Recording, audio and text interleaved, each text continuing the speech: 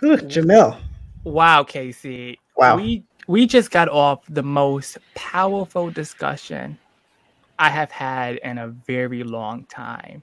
I felt like I have just learned so much about my own experiences Mm. talking with our next two guests. How are you feeling about that, Casey? I just think, from the moment I got to campus 2.5 years ago, we were talking with today, Dr. Tricia Lynn and Dr. Siobhan Carter David.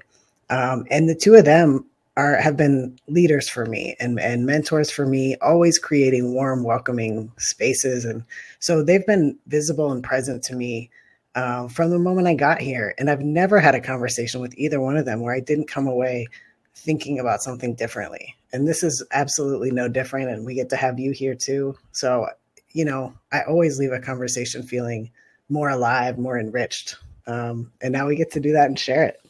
Very much. That I think that conversation energized me for this work. 'Cause this work can be tiring, but that conversation definitely added some fuel to my tank, and I hope it adds fuel to all your tanks that are listening. You are all in for a tremendous treat. Yep. Enjoy.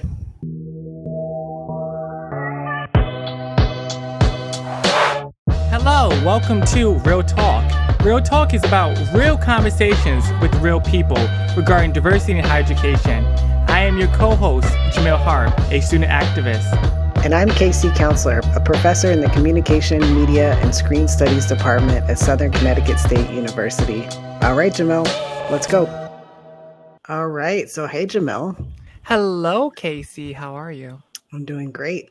We have two of Southern's most well-respected, beloved, and hardworking faculty members, professors here today.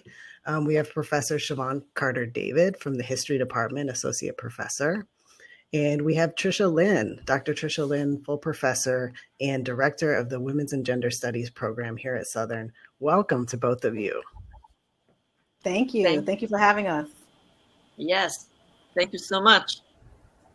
We are super excited to have today's conversation, especially in celebration of Women's History Month. So we had to invite both of you on talking about women of color experiences in higher education and talking about women's rights. And so we're so happy and thankful to have both of you on. We know you have busy schedules, so I just wanted to first express my deepest gratitude for having you on. And speaking of this, hardworking, it's Women's History Month. It was just Black History Month. And I think that especially for students, there's a whole lot that professors do that maybe students don't realize are happening. Certainly, even I, as a faculty member, I'm realizing more and more like, oh, wow, this being an academic, being a scholar is way bigger than teaching in the classroom. That's the center. But I'm wondering if you all would share some of the things that you are up to or things that you do around campus that perhaps people don't know that you do. I like to say there's a lot of invisible labor Yes. in a faculty's life, particularly in a faculty of color's life or marginalized faculty's life. So in my case, in addition to directing the program, teaching my classes, serving on campus committees, I do a lot of advising. That's part of my work, and that's also not part of my work. Right. So advising students that are currently in the program and not in the program, people seek me out. I'm sure this is the case with you, Siobhan, and with you, Casey. Students, They just email, they want to talk. Partly because of,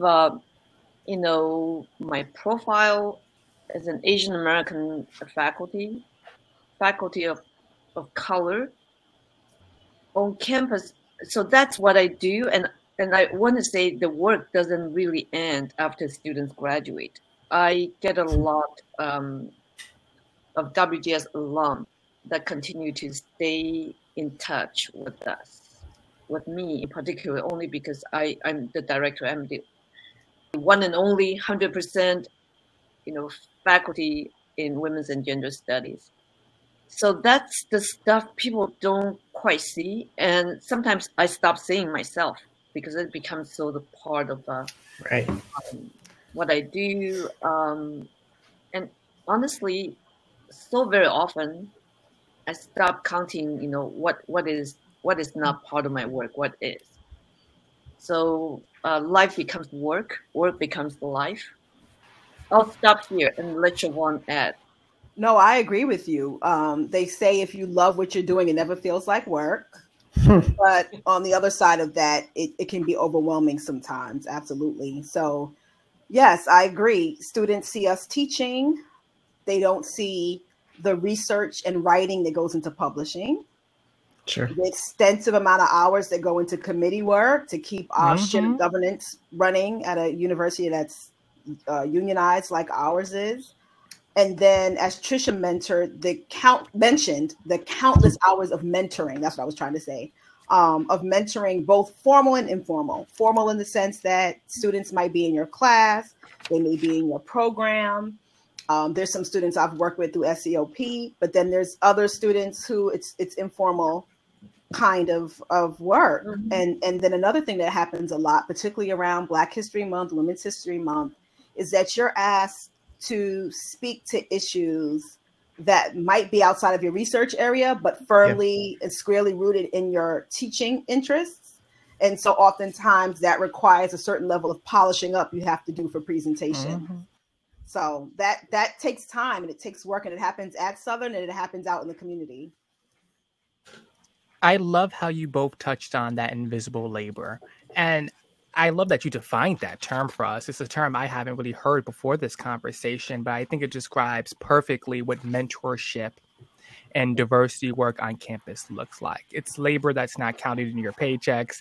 It's not something that is used in your, you moving up in the ranks. It's labor that is love intensive, labor intensive, emotionally intensive, but deeply needed in our community, especially when we're talking about faculty of color. For students of color, especially when we're not having a diverse faculty, seeking out the little faculty we do have of color and latching on for mentorship and looking up to our faculty of color that we can see ourselves in. That, I could imagine from a faculty perspective, is a little overwhelming. I could really see that the impact of that invisible labor must have over time. Can I also add, there's the other kind of invisible labor, and all the invisible labor, comes with a lot of emotional toll. So there are times we just need to sort of some Zen moment. But this one, I have never. I don't know how to talk about this except to say, my passion for social justice, for justice issues. I don't see us rest. So in that regard, I would do programs, organize things, network with campus entities and entities off campus for issues of tremendous importance to our world, and one of which is talking about white privilege, white supremacy. The issues that I've started, well, I'm not alone, but I remember, about 10, 15, maybe 10, 12 years ago when I joined hands with Gary Winfield to work on it, we faced a lot of resistance. But that resistance kind of became fuel to the work that we considered really important. The work, no doubt, is very important. So that's the work that's not in my job description. So that no one is asking me to really, take on white supremacist, ideology. But it is part of my whole package, right? The kind of scholarship I do, the kind of teaching scholarship I do, it's all part of it. And yeah, so that's ongoing, and that's kind of 24/7, right? You breathe, you live, you eat with it, you dream with it, and you you network for it as well. Thank you for sharing that. That I think is a reality for so many of us marginalized folks, right? We do not have the luxury of treating social justice and activism as a hobby, right? For us, activism is the difference between life and death, right? It's the difference between access and no access. So for many of us, especially people that are working professionals, there's that duty that you're called to serve your community and to speak out for your community, not because you necessarily want to or you're comfortable doing so, but because you have to for others and for yourself. And I think that is a weight in which we don't talk about often in higher education, how much emotional labor goes into advocating and trying to justify to others why you exist, why you deserve to be in this space, and why others need to pull the boot off of your neck. And I think that's something we don't talk about often as we should, because often as marginalized folks, we have to educate people that are actively oppressing us on why they should not be oppressing us. And that is invisible labor. And I'm so in love with that term now. I'm going to be using it all the time. I'll say that find a way to make invisible labor count, though. We need to work on that. With the invisible labor too, though, I'll say that both of you are very visible always on campus. From the moment I got to campus, I was seeing you in all of the spaces. You seem to know more people than most. And I think that is that networking and the fact that, and this week especially, I mean, folks who are listening can probably hear the heaviness of this week, just in the tone of our conversation. But it's only really possible to sustain in a collective. And Trisha, that's one thing that I've seen, from you, is just how much of that community building that you do, that networking is kind of a funny word, but connecting people, sustaining, creating joyful spaces as a form of resistance. And I know, Siobhan, you also engage in practices of joy and connection, both as a teacher and scholar, activist, feminist. Mm-hmm. Yeah, they say that everyone contributes to trying to make the world better in different ways. And one way that I realized over the years, working with my personality, is building community. Because I'm quick to throw an event together, quick to have everybody, now we're in the pandemic, but I think it's important to do that in my women's spaces. It's important to do that in my Black spaces. I've done that in a variety of different ways on campus, getting Black faculty and staff together. I do it so much with women colleagues and friends that I can't even pinpoint a time. It's just part of what we naturally do, because people need to feel comfortable and need to feel safe. And then after that survival piece is taken care of, then you can do the other stuff. And so part of that is knowing that folks are here for you and we're accessible. I would like to add why I talk about invisible labor, why we sort of talking about the toll. I also want to say there's so much joy, echoing Siobhan's point, there's so much joy in the work that I do. So every time you expand the community, every time you connect energies, I think about energies rather than network. Right? I connect energies. I kind of think my universe or our universe, expand. And it's in that expansion, I see, a full decolonization possible. So talking about white supremacy, I just think we tackle so many other things. So I just want to mention, there are all these issues that we work with, right? Byproduct of white supremacy, include racism, include settled colonialism, include patriarchy, include hetero sexism, so on and so forth. So, but then we network.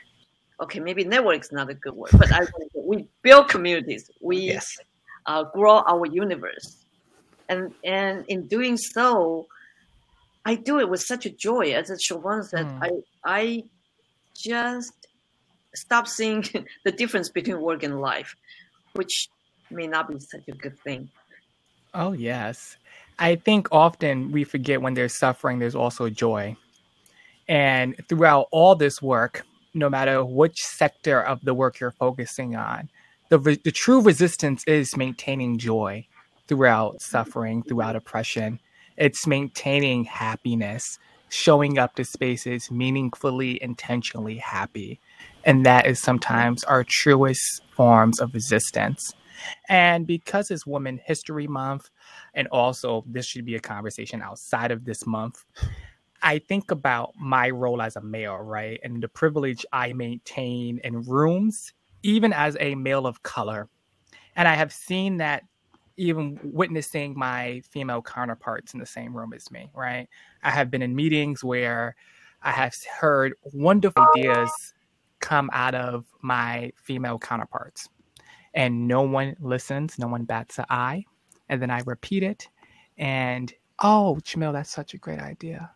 Oh, but such and such said that. Oh, really? I didn't hear. Those little microaggressions. Oh, I didn't notice. Oh, you absolutely noticed, but you ignored. And so I think about even those small interactions and what does that mean for women in higher education, their treatment in the workplace, their maintenance of dignity, right? So how can men be a true ally or practice what I think to say allyship? Because ally is not this badge you get. You have to practice it every day. So what are some ways you think people can practice that true allyship, not just this month, but all the months? I think that one thing that could happen, are we talking about at the university or in general? I would say both, right? On this level here, but also outside of the university. One thing I would say is I'd love to see more men dominant at the university level in committees that are catering to issues specifically related to women. I mean, some of this is just about how people are socialized, right? And so I've gotten to the point where I've come to realize that we cannot get mad at individual men for sexism if we're not going to condemn the entire system, because people know what they know. But one thing I always think is that, a woman doesn't have to be someone's wife or someone's daughter or someone's sister in order to qualify for respect. And so I think I'm happy to say that I think that the next generation is doing a lot of good work around that. When I look at the teenagers and the folks younger than them, I think they're doing a lot to be gender inclusive and all that kind of stuff. So it's true. And it's a generational issue. So I think those are two things. To see women as individuals and not attached to other men. I think it's also important for us to sort of, everyone's going to have a different idea about morality.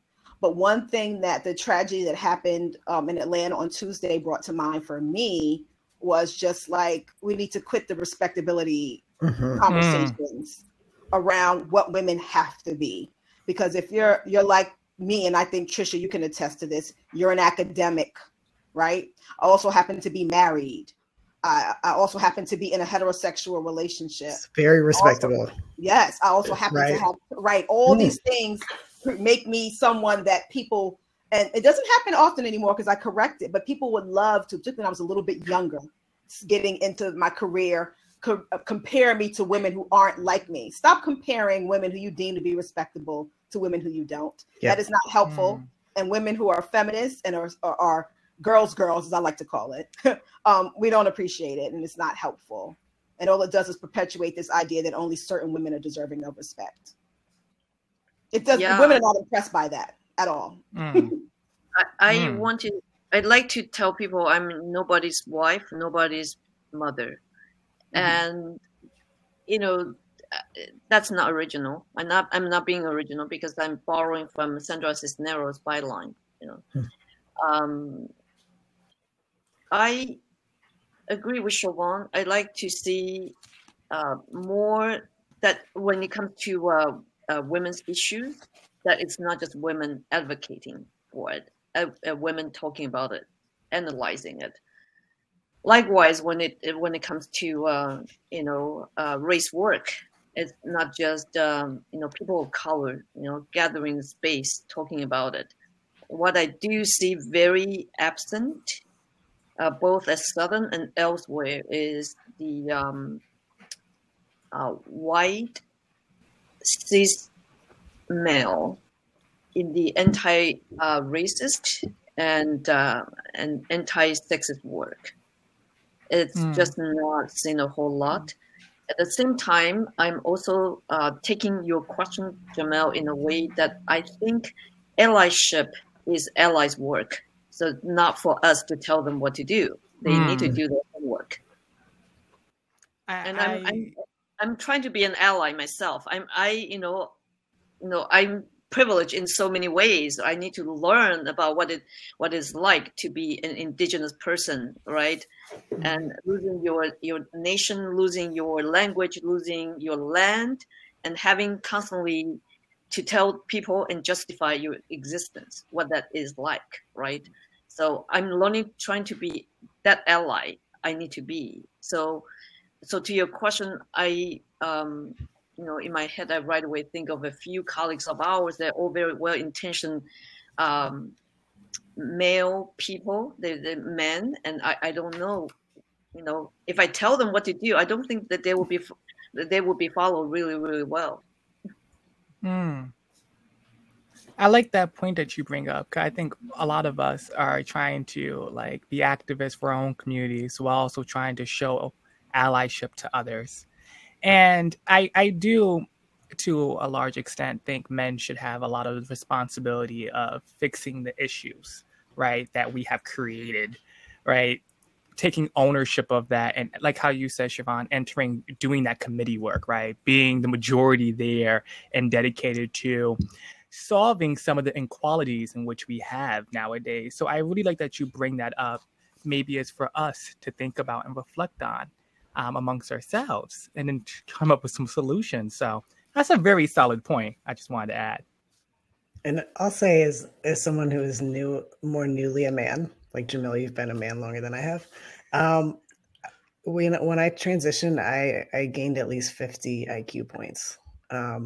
So I don't have the experience of being challenged, and I'm not even kidding. I got so much smarter. And also, I got more important and people were more interested in what I had to say. And it's funny and it surprises me still constantly. And talk about respectability. I did not used to be particularly respectable as a visibly queer person.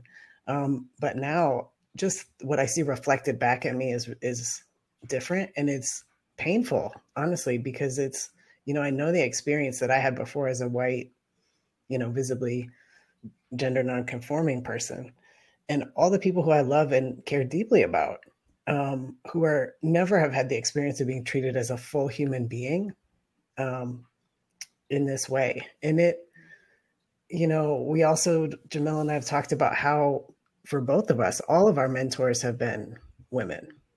And I think about the whole system. So, I mean, the people who mentor you in school, the people who mentor you after school, the people who make sure that, on campus or otherwise, you have something to eat, like the caretaking work that our students are especially needing right now, emotional and otherwise caretaking work, that really does fall to women, which I guess takes us back to the invisible labor piece. But I could see, it just seems like men have the option to not do that work and not be seen negatively. Whereas women, I think, get criticized when they don't engage in that kind of work. Oh, absolutely. Absolutely. I would say that happens at the university level, but it happens out in the world. Men or women may be single mothers or fathers, but whenever there's a single father, there's a question about what did the mother do? Where is she? Is she this horrible person? Why doesn't she have full custody of the children? Right. Versus we don't ask those same questions the other way around. But I wanted to make a point, Trisha, to your point. You said you're not a mother. I have to disagree. You've mothered me. You are one of my mentors. Mothering is a verb. Yeah, exactly. So you've mothered countless folks. So yes, you're absolutely a mother. You may not have given birth to a child physically, but that doesn't mean you birthed me as a tenured associate professor. So I just wanted to make that point about mentoring and and mothering. Don't make me cry. I mean, that I really, you give me way too much credit, but seriously, thank you. I learn all the time. You know, the mentoring goes both ways. No, but Trisha shows up. You show up. You show up. You haven't once not showed up for me since the moment I stepped foot on this campus. And I know I'm not the only one. And I got your phone number. So sometimes you're showing up in the middle of the night, right? I mean, that's just how it is. So. No, we show up for each other. We do. And I have to say that is why I kind of think my universe is really very expansive and gender non-conforming, expansive. I can go everywhere, and I know wherever I go, that I carry the people that matter so much to me, like all of you here, in my heart. I think that's such a beautiful thing, right? That sense of unity on a college campus, and also just outside of a university setting, that sense of belonging, that sense of security, and knowing that others have your back, even when spaces don't always look like they do, I think is a really strong point when you're talking about diversity in higher education, of how people of color will hold each other down. And so on that note, when we're talking about unity, often, I think we all know this, our work is done in silos. They're done behind closed doors amongst a very small group of people where that same work may be happening across campus and no one knows. And so I think about often what is ways in which we, as people of color, as allies, how can we form a coalition, right? How can we stop working in silos and start having these conversations at larger levels, right? Networking and sharing energy, as Trisha says, as one. Do you have any recommendations for that? I know one thing that I heard recently that hasn't happened yet, but I know, and this is just one organization and one way of going about doing it, but the Black Student Union wanted to bring Black faculty together to show up to a virtual meeting so that students can know who we are. I mean, even if it's just you have a place in your phone in your notes section where you jot down a couple names so that you know who you can reach out to. I think that the students of color in general really, really do need that. It'd be nice maybe if the students wanted to invite us even to certain meetings so that they know who's there, whether they're trying to reach out to faculty of color, queer faculty, women faculty, because the students, so I always feel like we're underutilized sometimes as faculty members by the students specifically. No, let's be clear. The university. Yes. Let's be clear. The university gets its use, but I feel like in terms of faculty, students led specifically organizations and events, that they could utilize us more. I've mentioned something very similar. Like almost that exact same thing, Jamil. Almost that exact same thing of just grabbing all the emails of the Black faculty and throwing us in a Zoom meeting. And maybe it's that simple, because I also don't think students realize how many of you there are, even though in the grand scheme of the university, in terms of our student population, the representation's off. But I did not know the names of so many people of color faculty until a year ago. Right. Until I was super engaged in this work and reaching out to folks and saying, hey, have you had a Black professor? What was their name? What department? Looking at the directory. If I didn't do that kind of research, I would have never known. And so I think having that experience for students would be so powerful, but also for faculty, right? How can we be here for each other? I think about often, because the conversation a lot of times is how can we be there for students in terms of faculty to students? But how can students also support faculty in the classroom, outside the classroom? It kind of should be more of a partnership, I think of it as. Yes, I definitely echo that. So our students do not know how to be greedy here at Southern. That is so true. Yes. I have taught elsewhere. Definitely, they know how to be aggressive with faculty. They know how to demand. And our students, I think, partly coming from, the culture. They just think, okay, I do my work. My professors would not know me. And so very often I get introductions in the email that always baffle me, because I know them after the first class. I know every single person. But Really? I just did this yesterday. 3 classes later, I know who you are very well. Yeah. Yeah. So there, it is part of the culture, maybe. But I definitely didn't get that when I was at CUNY. I didn't get that when I taught elsewhere. Definitely not at Barnard. Students, they demand to be known, right? So our students, I shouldn't say not all students. Some students definitely know how to approach faculty, but I think a good part of our students, because they're so busy with life, with work, with just keeping up with the schoolwork. I definitely agree with Siobhan in that regard. Back to silo comment. Yes, we work in silos, but this Real Talk podcast is in a way kind of breaking down the silo, I think. I also say not all silos are bad, right? That's very true. We also don't want, if we want everything in one place, what does that mean? Do we lose our agency to go on to do some work that we see important? Do we need to report to one entity? But definitely I see pros and cons. I think there needs to be more conversations across entities. I definitely see the university itself, not just Southern alone. I think higher education institution is set up to put people in silos. So you have academic affairs, you have student affairs, you have facilities folks. It's like we're in ranks, and so they're awesome people in facilities, but I never had a chance to meet them unless something just happened, right? And likewise with student affairs folks, I know some very well just because of the WGS work I do, but so many I don't. And they're also biases, I should say perceptions we hold against each other.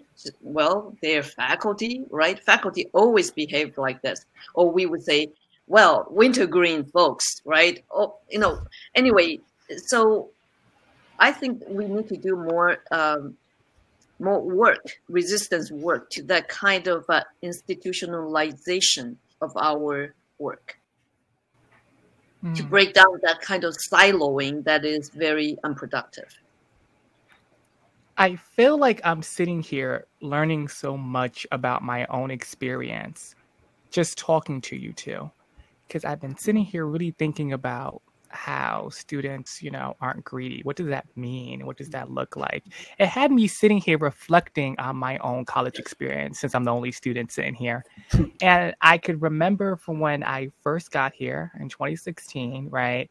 A first generation, first in the family to graduate high school. And you're sitting in this space and you are just grateful to be in this space. Yep. And you're like really careful not to take up too much space. You don't want to ask for too much because you feel like it's a mistake you're even here in the first place. So you don't want to be too loud before somebody notice. I can recall that feeling. But then I can recall because I would say I'm probably one of the students. I'm probably a little bit more greedy with my faculty. I think some of my faculty would probably say that. Jamil, you're doing it right. You're doing it right. Yeah. I always knew in order for me to succeed, I needed my faculty. I would go to office hours relentlessly. I would talk about their work, my schoolwork, the paper I'm writing, notes. I would visit professors that I had taken semesters ago to see how they're doing, to tell them how I'm doing. I'm having a bad day. I'm going to go. He just goes down the whole hallway. Oh, I do. Door by door. And I want to just talk about really quickly in terms of students that are listening. As I'm leaving Southern, one of the most valuable things I'm taking with me is my relationships with my faculty members. One of the most impactful things of my entire Southern experience. More impactful than most of the things I have done at Southern. My relationships I have made with faculty won't be over when I graduate, right? A lot of things is going to end when I leave Southern, but my relationship with faculties will always stay, right? I've met faculty that have cared about me, that have loved me, that has helped me start internships and independent studies and pouring resources into me and cared about me as more than a college student, but as a person, which I will forever be grateful for, especially my faculty of color have poured so much into me. A lot of times women faculty of color have poured so much into me over the years. So deeply grateful for that. So for students that are listening, please be greedy with your professors. Go see them. I think that's a beautiful point to stand on. And Jamil, if I may, when I said earlier this point about student underutilizing us, I think part of it is, I think I meant that in the sense of two things. One, using us as resources to connect them to other things on campus. I give that whole spiel my first day of class. But the other point was the point that you made about asking faculty members about their work. I've worked with several student organizations that are, they'll be struggling to put together a program. And I'm like, you have, 2 faculty members on this campus who deal specifically with that issue. Bring them in as experts. We're not just teachers, we're scholars.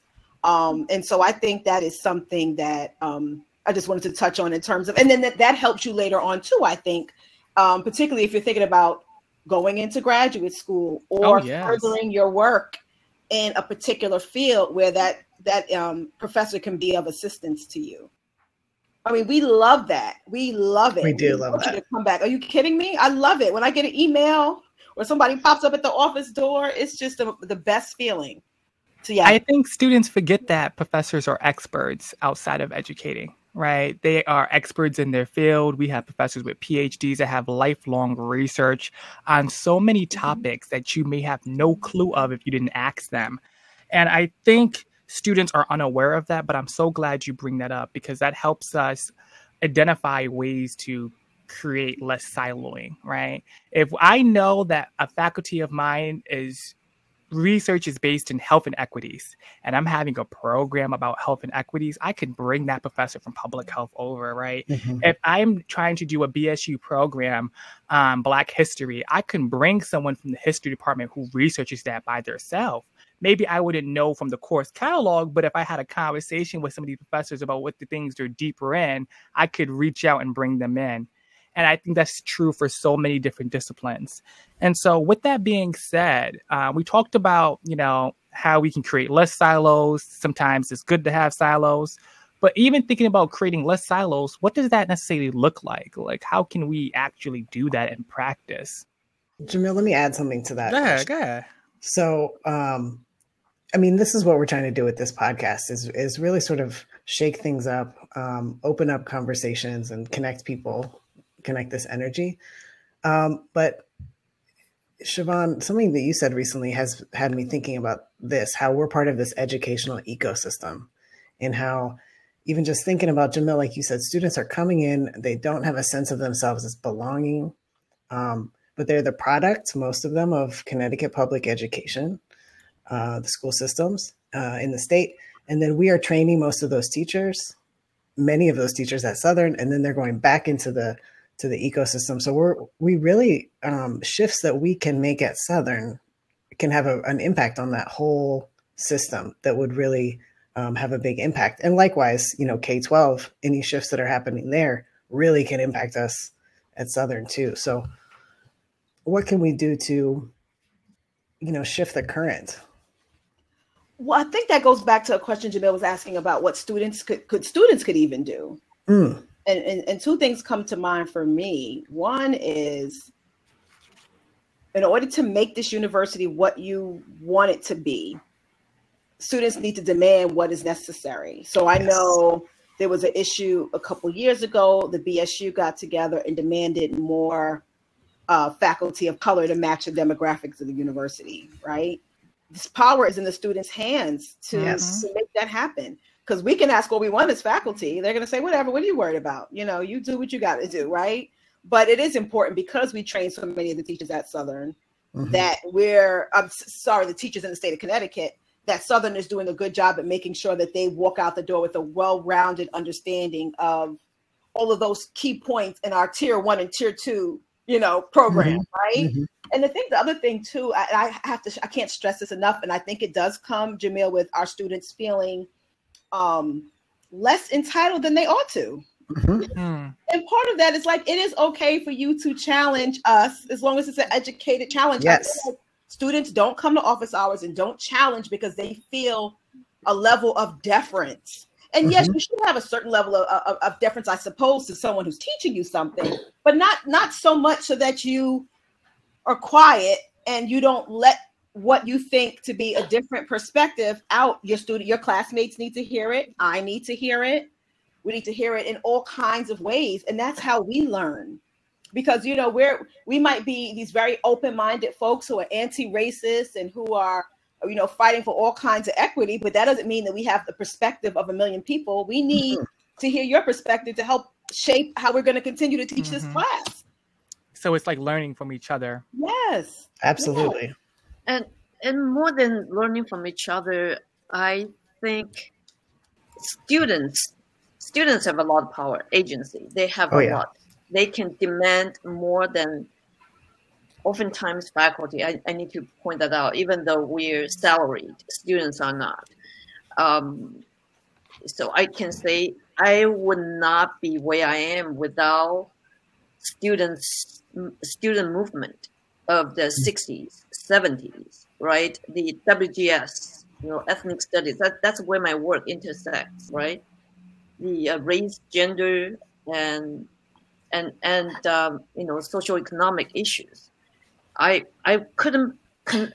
would not have been able to do the kind of scholarship and teaching that I do today without the students' work.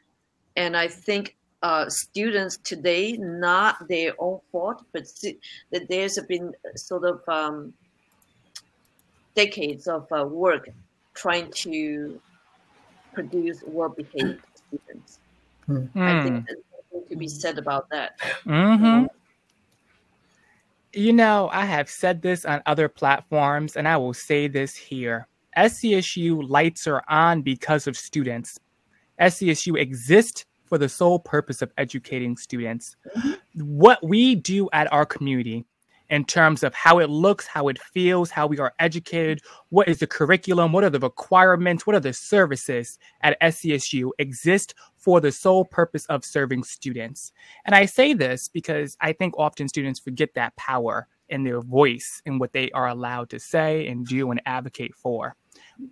SCSU is a business. Schools, colleges are businesses. They are here to serve you. You are paying tuition. You are paying room and board to go to a university for a product being a degree. So do not ever be shy of contacting your professor, contacting administrating, and asking about the things you paid for, asking about the services you want to see. Whatever SCSU will be in 2 years, 4 years, 10 years, will honestly be on the backs of students. That culture, how the campus feels, how vibrant, whether the clubs and orgs are booming or not booming, that will be on students. Students get to shape the culture at SCSU. And so especially to the new students that are listening, to the underclassmen, the first years, the second years, even if you are an untraditional age student, you have especially a lot of power because you have time left, right? You have so much time to build stuff up. So if you want to see a program, if you want to see a difference in departments, if you want to see a difference in resources, if you want to see more faculty of color, which we've been talking about every episode. I'm gonna keep talking about it too. Every episode, you have to demand that change.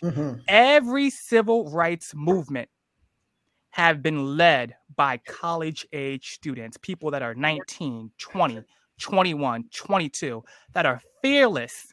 Right? You're fearless at this age because we have the time, we have the capacity to do it, and we can do it. And that does not change at SCSU. We have the capacity to do better and be better, and we will be better. So I just wanted to put that there for perspective that students are listening, something for them to think about.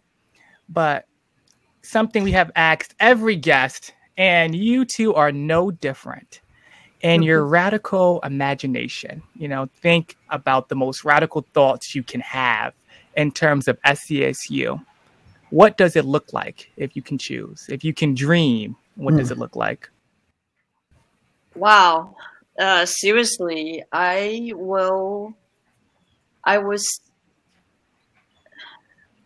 don't know how radical this is, but I want every one of us faculty treat our students the way that I see faculty treat the students at Barnard, at Vassar. The students were just precious. And our students are precious, but our students very often don't know that. And not all our colleagues cherish our students the same way. I would like to see a whole different universe. Doesn't matter you come to Southern for free, you pay a few $1,000s, or your international students or out-of-state students pay a little bit more. You should be treated as if you were paying $100,000 coming to Southern. And your future, everyone's future matters, because it does, absolutely does. Every single day, I just say that's how I look at everyone. I would like to see enough coverage for us to make sure that we are getting at all the issues that we need to in terms of content for the teachers and nurses and social workers that we're training. I'd love to see some more vibrant ethnic studies minors. I'd like to see funds. I'm sure they're there perhaps, but maybe we need to bring it to the fore. Funds earmarked for us to bring more scholars to the university. One thing I try to do is, especially when I'm teaching my graduate courses, if I'm assigning a book, I try to bring if I'm a friend with the faculty member at another university, I try to bring them in, because I want our students to have access to. I'm having 3 in my graduate course this semester. Bring folks in. If we're reading your work, you can make time to talk to my students if they bought your book. It'd be nice to have a little bit more of that here as well, because we are training so many folks who are going to go out and do good work in the state. And the more access that they have to scholars in the field, the better off they'll be. That's what I'd like to see. Those two things seem actually quite, within reach, like within our capacity to enact. And as we're coming to the end of our time, we can't leave without talking about the upcoming Women's and Gender Studies Conference. Oh, yes. Speaking of vibrancy and invited scholars and opportunities for students for free at Southern to attend. So, Trisha, Siobhan. Gosh, I've been dreaming. I've been actually working on this conference for the last 4.5 years. Wow. So the conference theme was set in 2016. Wow. Supposedly the conference should happen in 2018, but I was on sabbatical. I was on Fulbright. So 2020, it couldn't happen. We do it every other year. So in 2020, you know what happened. April 2020, everything got washed out because of COVID. So this is a conference deferred, a dream that's going to be materialized finally 4.5 years later. But it is going to be a conference with so many dazzling, brilliant energies, right? And Siobhan, you may be able to just talk about a few things that you were actually helping with and intimately. Yeah, so the Women's and Gender Studies Conference at Southern is always amazing. I always meet the best people who I stay in contact with forever. But we've incorporated a few different things to make it even more exciting since it's going to be virtual. We have spoken word artists coming. We're having recipes that are going to be provided, as well as chefs who are going to come in and do demos. We're having a couple of plenary sessions. One of them is going to be on to celebrate activists on the local, national, and international levels. We're having yoga. So there's so much for students, and this is in addition to the amazing panels that we're going to have, where all kinds of community activists, artists, scholars, grad students, and faculty are going to be coming together to present their work. And so we really encourage Southern students to register. Yeah, I believe for free. I would just say quickly, our 2 keynotes are just incredible.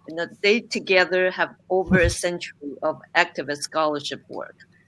Over a century. So Margot Okazawa-Rey and Loretta Ross. Margot Okazawa-Rey is one of the original members of Combahee River Collective that penned a Black feminist statement. Loretta Ross has been working on reproductive justice forever, and she's the one that gave us the term reproductive justice. Oh, wow. And she framed it from the white supremacist perspective. And she doesn't just talk about this individual reproductive justice, but place it on the systemic level. She's known for her work, and she actually she's taught this course on white supremacy. It's one of the hardest courses on the campus of Smith. And we have 2 plenaries.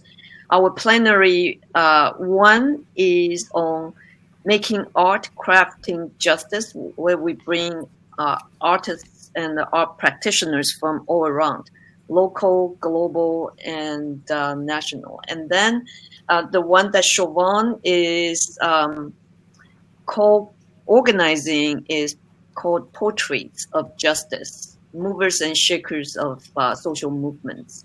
We will have literally founding members of movements, including indigenous movements from Canada, called I Don't Know More, and the really mother of women's movements in Chile, going to be speaking from Santiago, Chile.